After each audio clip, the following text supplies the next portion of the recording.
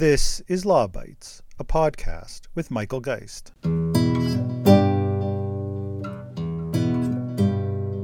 going to try to simplify this, which is very difficult for experts, because experts live in a world of great insight and detail and everything else. But I'm just going to give you the bumper sticker version, it seems to me. One way of reading what's in the treaty is that signatories should ensure that copyright holders receive payment for the use of their works, and that you can't get around it by various forms of piracy. The other way, which you're putting to us, is that the treaty required Canada to put in place a dual tariff mechanism, because there were two stages, each of which had to be compensated.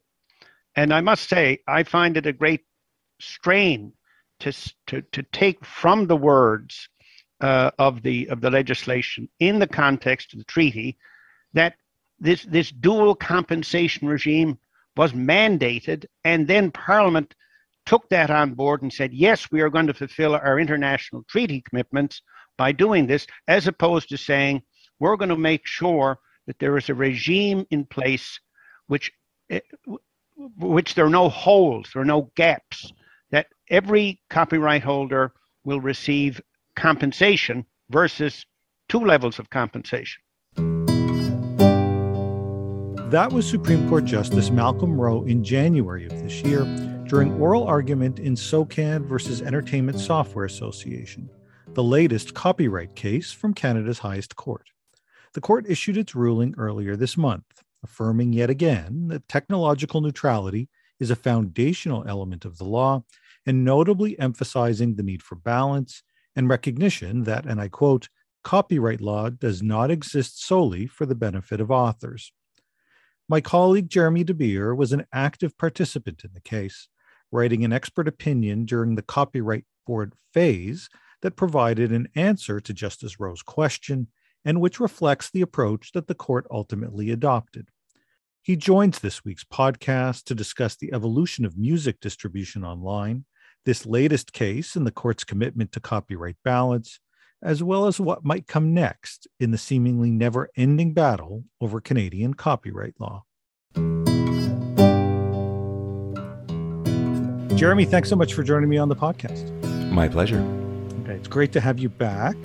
So we're talking music, we're talking copyright and international copyright with WIPO today, starting with SOCAN, the Society of Composers, Authors, and Music Publishers of Canada, which, as our listeners may know, is a Canadian performance rights organization that's been well known in part because it's been a regular litigant at the Supreme Court of Canada. We go back to 2004 with the SOCAN versus CAPE case, and then a pair of cases involving the Entertainment Software Association. One in 2002, one came out in 2012, and another just last week. Now, I'd like to obviously drill down into last week's case, which involves the making available right and a reaffirmation of the commitment to technological neutrality and the copyright balance. But, before we get into the legal specifics, it's striking how SOCAN at the court, and as well as opposed to the Copyright Board, traces a long-standing effort to expand payments for music distribution online. So can you get the discussion started with a bit of insights into sort of that issue, the evolution of the industry of online music distribution models and how all that fits in with some of the royalty structures? Yeah, I can, Michael. The making available case has been more than 25 years in the making, and we can trace this back to 1996. Two things notable happened then. The World Intellectual Property Organization members signed the WIPO Internet Treaties, one governing copyright belonging to authors, songwriters, and another governing copyrights belonging to performers and record producers. And these two treaties collectively are known as the WIPO Internet Treaties.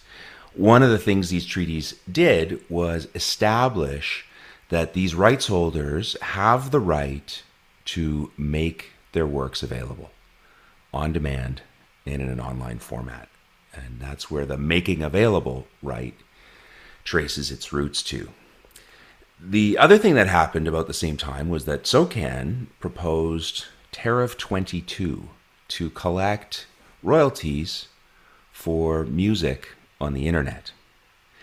And those two developments, the SOCAN's proposed Tariff 22 for royalties for music on the internet and the WIPO Internet treaties, have continued to unfold over the last 25 years, culminating in the Supreme Court of Canada's most recent decision in ESA v. SOCAN, the Entertainment Software Association.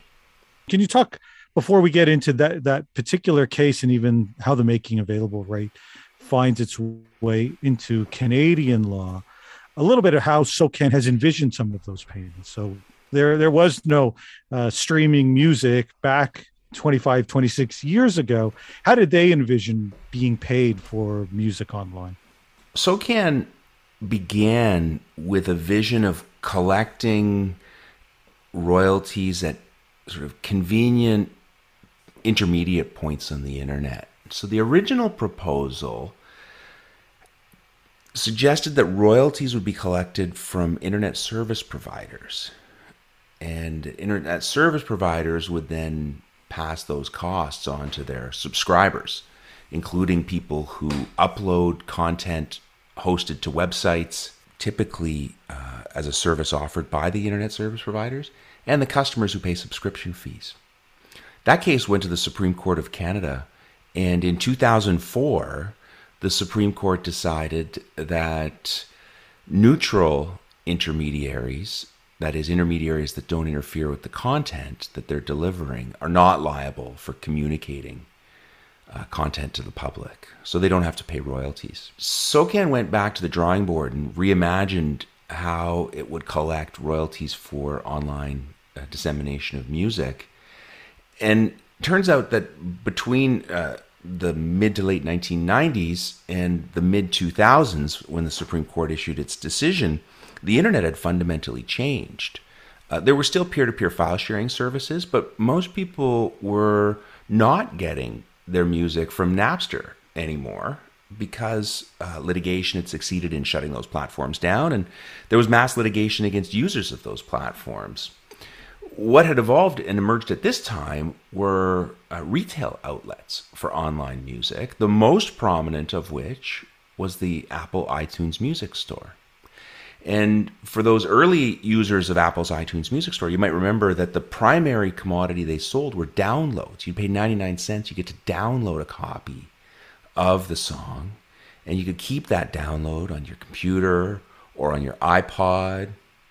If you could get around the digital rights management, you might be able to burn it to a CD. But the market was a market for downloads. And so SOCAN,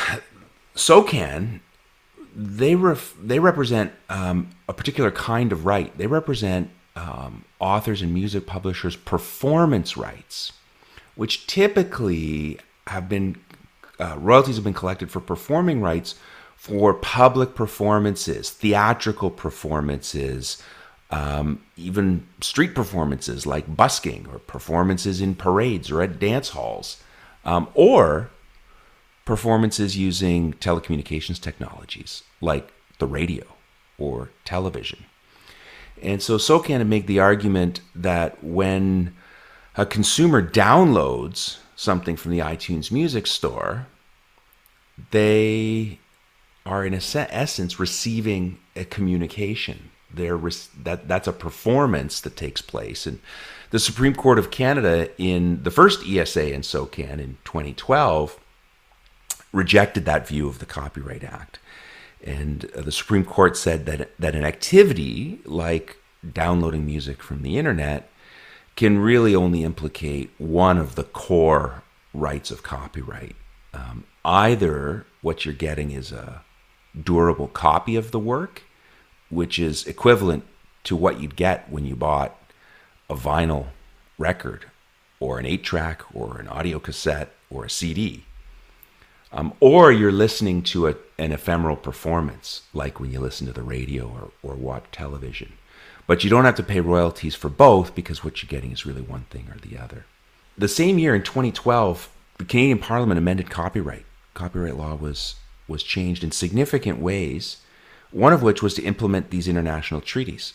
And so Canada clarified the legislation to say that a communication to the public, what you get when you listen to the radio or watch television, what you're receiving, what you're listening to, includes the making available of the content, so that the communication happens not when you hear it, but once it's made available for you to hear. And this most recent case involves SOCAN arguing that created a new and additionally compensable right. In essence, the argument was that this legislation overruled the Supreme Court's decision in 2012. And the Copyright Board agreed with that. The Copyright Board said that indeed the addition of this phrase, making available to the Copyright Act, does create a new right to be paid. Whether the consumer is ultimately getting a durable download or listening to an ephemeral stream, the making available for downloading or for streaming.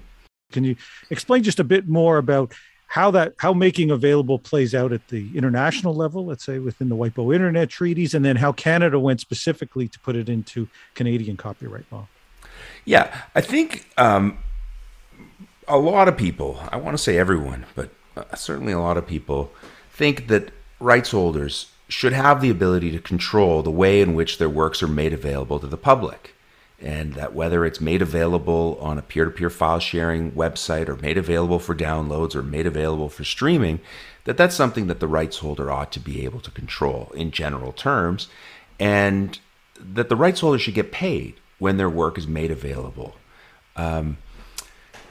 What the WIPO Internet treaties do is essentially clarify that in international law, and they require all members of the World Intellectual Property Organization, all signatories to these treaties, to ensure that their domestic law gives authors and publishers the right to make available their works, so that there's not a on-demand loophole. People can't come in and say, well, I made the work available, but there's no proof anybody ever downloaded it, so I'm not liable for that. And this making available right closes that loophole. It means you can't argue that you're not liable for making it available on the basis that maybe no one listened. How does Canada address the issue to ensure that it's compliant with the WIPO Internet treaties? You mentioned that this takes place in 2012. That was, for those that don't recall, part of a very large effort to reform copyright that included other elements of that treaty, the anti-circumvention rules from the WIPO Internet treaties, an expansion of fair dealing, changes to statutory damages. There was a lot there. What specifically did we do around making available? Yeah, Canada implements the making available right, or the obligation to remunerate rights holders for making available, with a combination of other rights that already existed in Canadian law. And I've been arguing for a decade that this is the right approach, the way that Canada could have, and in fact did implement the making available right. And the Supreme Court of Canada follows this approach. And they said essentially, you look at the existing rights, there's a right to reproduce, there's a right to perform, and there's a right to authorize reproductions and performances. And so depending on the nature of the technical activity, whether it's a stream or a download, some version of the right to authorize, the right to perform, or the right to reproduce will be triggered when the work is made available. But what the Supreme Court said is you don't get paid twice or three times. You don't get paid when the work is made available, and then again when the work is eventually downloaded, or again when the work is eventually streamed. Essentially what the Supreme Court said is the payment kind of moves up in the process. The payment is triggered, or the right to payment is triggered, when the work is made available. I always think of the old philosophical expression, if a tree falls in the forest and no one's around to hear it, does it make a sound? This is sort of the same. If a work is made available and nobody downloads it, is there still a royalty? And the Supreme Court said, yes, there is, but only one. Okay. So court says just a single royalty. We'll come to the court just in a moment. But before we do that, the way that this got to the Supreme Court or arrives at the Supreme Court in the first place was, of course, that SOCAN takes a look at what takes place in 2012 and they, of course, don't ultimately agree with what you just articulated. The Supreme Court has to say. They go to the Copyright Board. Can you tell me a bit what are they looking for from the Copyright Board? And I know that you get involved in the case at this point in time. Perhaps it's worth explaining how you get involved in this particular case once SOCAN goes to the board. Yeah, full disclosure. I was an expert witness in the case, and I prepared a report on behalf of objectors to the tariff, arguing that the way in which Canada fulfilled its treaty obligations was through this array of different rights, and that it wasn't legally necessary under international law, and Canada didn't, in fact, do this. It wasn't necessary to create a brand new, separately compensable right. What made the case, I think, difficult for the Copyright Board and everybody involved at that stage was the nuance and complexity in this area of law. And so there are a couple of different plausible interpretations of the legislation. The way in which different parts of the legislation interact with other sections is complicated, and arguments can be made, reasonable arguments can be made, about how to interpret these provisions. And the board's interpretation was that this creates a separately compensable right, that what was happening was a new making available right that created an additional opportunity for compensation for authors and music publishers, and for other rights holders as well.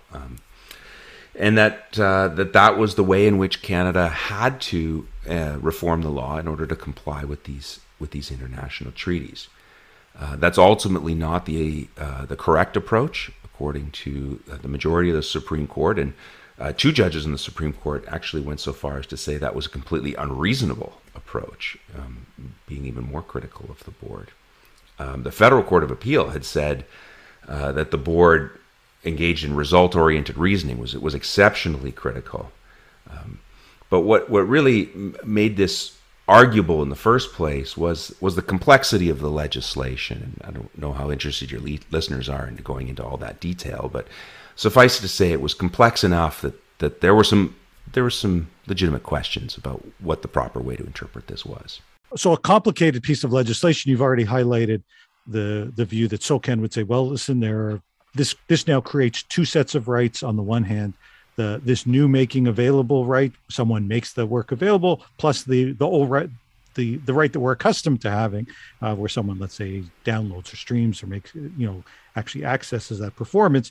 The argument on the other side, one that you provided support for as an expert witness, was that no, this is all one single right that is being triggered, and so that there's a single royalty that would be payable. And you've mentioned the board sides with two.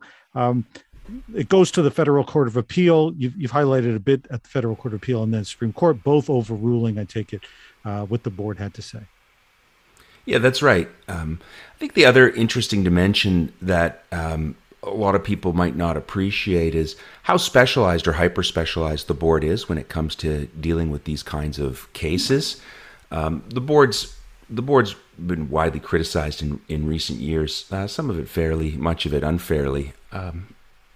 You may know I've been one of the people to defend the board in general terms. This issue is incredibly complicated, and I think what may have happened here as an observer is, because the issue was so complicated and so technical, the people at the board involved in making these decisions and interpreting and advising on the legislation were so deeply familiar with the process of law reform that they may have not opened their minds fully to alternative interpretations of what the legislation could have meant, or different ways to comply with the treaties. So, it's not a wide circle of experts who work in copyright law in Canada, or worldwide, frankly, for that matter. And so a lot of the same people that were involved with Canada's implementation of the WIPO Internet treaties also played a role as at the board, either in advising on a decision or in making arguments for one or the other party at the board. And so I I think that's sort of what happens when you get this hyper specialized topic. There's a tendency to develop a kind of one-track view about what the legislation, means or must mean.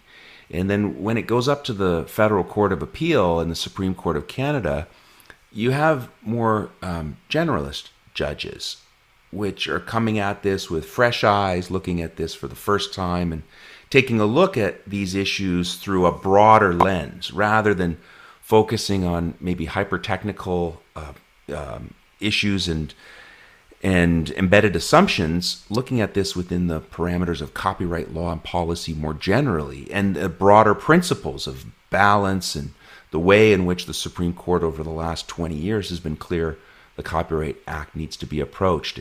When you take a look at the case fresh through those eyes, I think you see another path. You see another interpretation of the legislation, which is, I think, quite honestly, a little bit more pragmatic as well. That you can't be double dipping royalties for what's essentially the same activity. That when a work is made available, you get paid for the making available, but you don't get paid again for the stream or the download. It's sort of a common sense point of view that I think the Federal Court of Appeal and Supreme Court judges were really well positioned to embrace. Yeah, I know that's an interesting observation. I've often thought that there have been a number of these copyright cases, certainly the one involving both song previews and then later the one involving ESA and SOCAN around the inclusion of music on video games, where if you were to speak to someone who was not so deep in the weeds, they would have a hard time believing that this was a case that would go all the way to the Supreme Court. You just mentioned that when they do take that broader perspective, they bring to bear some of the broader goals and policy purposes behind copyright law. And I think that some of the commentary that we get out of this case is really notable in that regard. Why don't we talk specifically right now, or first off, around the issue of technological neutrality, because the court really spends some time talking about that.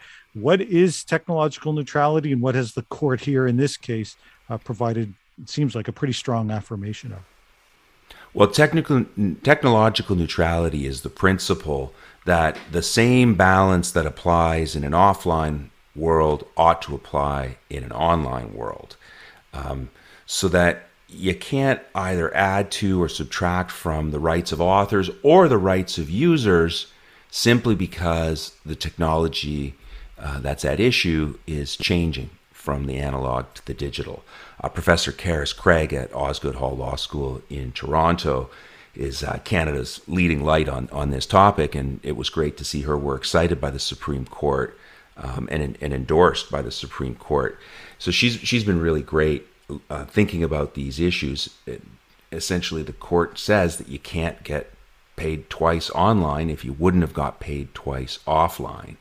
The earlier way in which it was explained in the 2012 case was that the internet is essentially a, quote, technological taxi, end quote, delivering durable copies of downloads to end users. No different from the way Amazon would deliver you a CD, or you'd run out to Walmart to buy the CD yourself. And so the royalty structures shouldn't be any different in the online world than they are in the offline world. And this decision, the 2022 decision, just took that a step further by reinforcing that idea that if there were two royalty payments required here, that it would create an inequality, a lack of neutrality between the offline and the online world. So strong affirmation on the issue of technological neutrality. So too on the issue of balance and copyright. One of the most striking sentences that comes from the main part of the decision is that copyright law does not exist solely for the benefit of authors, which strikes me as yet another confirmation of the court's emphasis on copyright balance and users' rights. It certainly feels like there's no turning back at this stage when it comes to Canadian copyright. You share that view? Absolutely, I share that view. I would go even further, though, and what we're seeing is a recognition that this balance principle permeates all aspects of the Act. In the earlier cases where balance came up, balance was used as a principle to, in a way, counterbalance authors' rights with users' rights. So if an author had copyright, a user had fair dealing rights.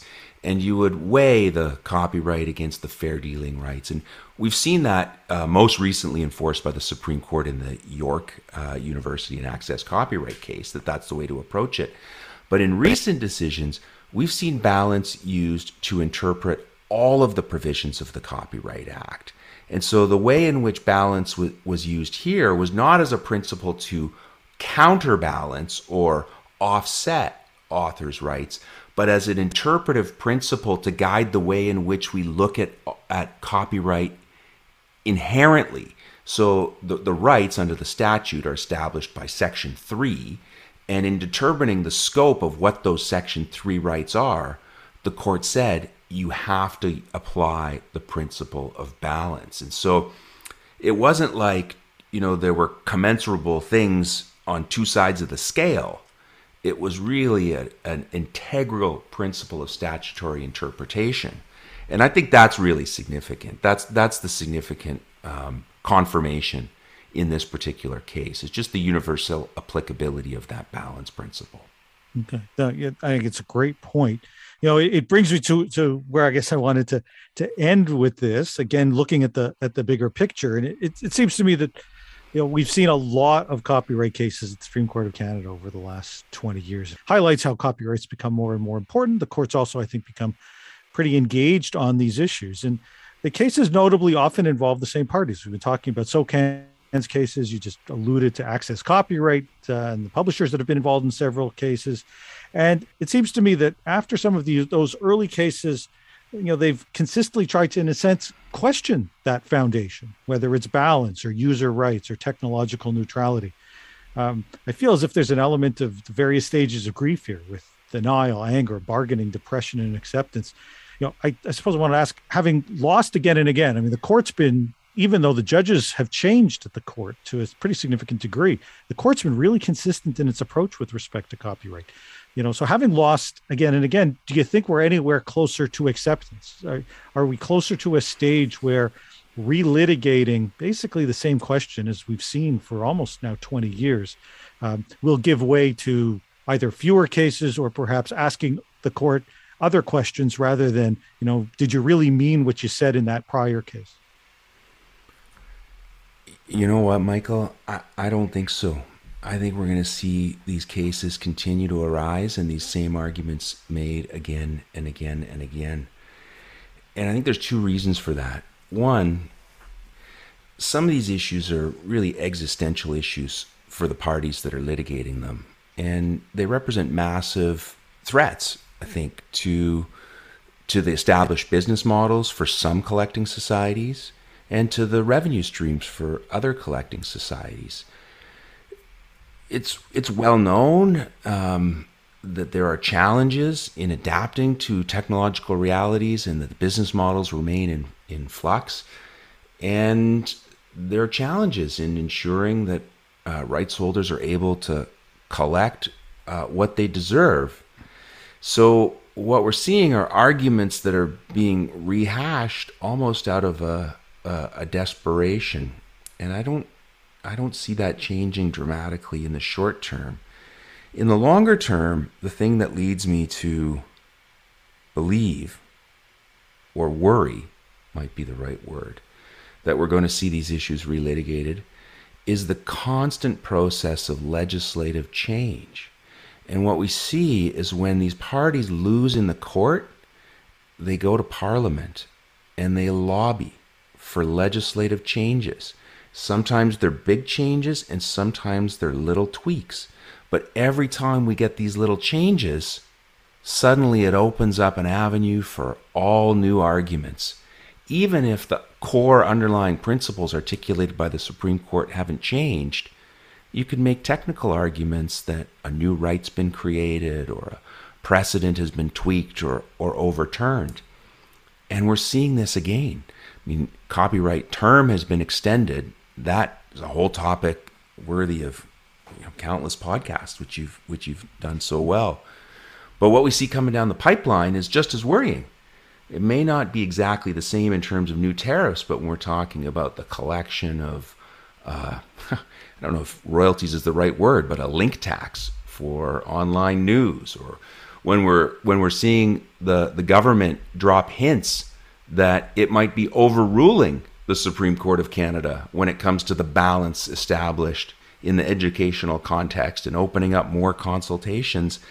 These are signals that I think these issues are just going to continue to percolate and resurface in cases for the foreseeable future. Okay, I was hoping for an optimistic response, but I think you've provided probably a more realistic one. You're right. These issues have been playing out and continue to play out, and the effort, if you lose at the courts, to change the law is where people ought to be focusing, I think. Well, if you want a more optimistic note, here's an observation. In 20 years of Supreme Court jurisprudence, the entire court has turned over, and not once have we seen even a hint of dissent in all of the judgments, in all of the cases, that this is not the proper approach. So it's not like this is a faction of the court, or a blip in a couple of years or a couple of cases. This is consistently emphasized by every judge and every new judge on the Supreme Court of Canada that this is the way to go. I think we've seen judgments from some of the lower courts that haven't yet got that message, but they're getting corrected in language that is, I think, increasingly clear and direct, that this is the approach the courts need to take. It's not just an isolated case or an isolated judge or faction of judges. It's the court, unanimously and consistently.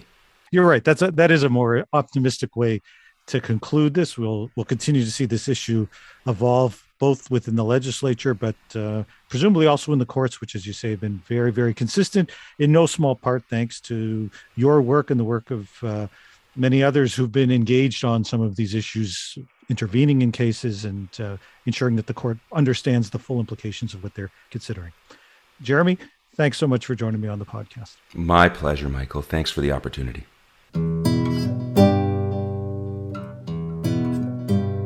That's the Law Bytes podcast for this week. If you have comments, suggestions, or other feedback, write to lawbytes@pobox.com. Follow the podcast on Twitter @LawBytesPod or Michael Geist @mgeist.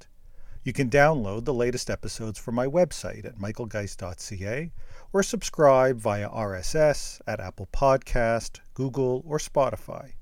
The Law Bytes podcast is produced by Gerardo Lebron Laboy. Music by the Laboy brothers, Gerardo and Jose Lebron Laboy. Credit information for the clips featured in this podcast can be found in the show notes for this episode at michaelgeist.ca. I'm Michael Geist. Thanks for listening, and see you next time.